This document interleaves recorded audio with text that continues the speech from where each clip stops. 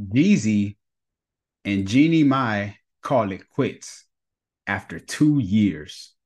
According to People magazine, Jeezy, 45, filed for divorce from the real host, 44 years old, in Atlanta, Georgia. The couple were married for 2.5 years and had a prenuptial agreement in place. Jeezy filing says this on the document that they are currently living in a bona fide state of separation and that their marriage is irretrievably broken with no hope for reconciliation. When I look up the word irretrievably, this is what I pulled up.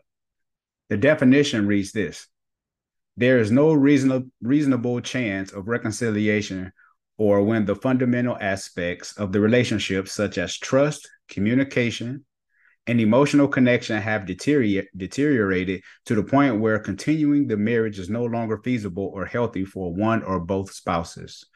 Factors that can contribute to irretrievably broken marriages may include. Now, before I go into these six, I'm not saying that out of these six reasons that this is the reason they divorced. I'm just giving some information as far as the definition goes, because there's really been no clarity on why they actually divorced. So again, I'm not saying this is why, but this is just from what I read from the definition. Irretrievably broken marriages may include, these were the six. One was pervasive and unresolved conflict. When conflicts and disagreements persist and the couple cannot be effectively resolved, leading to constant tension and unhappiness.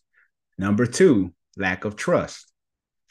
If trust has been severely damaged due to infidelity, betrayal, or other breaches of trust, it can be challenging to rebuild and may lead to irretrievably broken marriage. Emotional detachment. When spouses emotionally disconnect from each other, resulting from a lack of intimacy, affection, and emotional support. Abuse or toxicity, physical, emotional, or physiological abuse can lead to irreparable rift in a marriage, as it can be unsafe and detrimental to one's own well-being. Different life goals and values.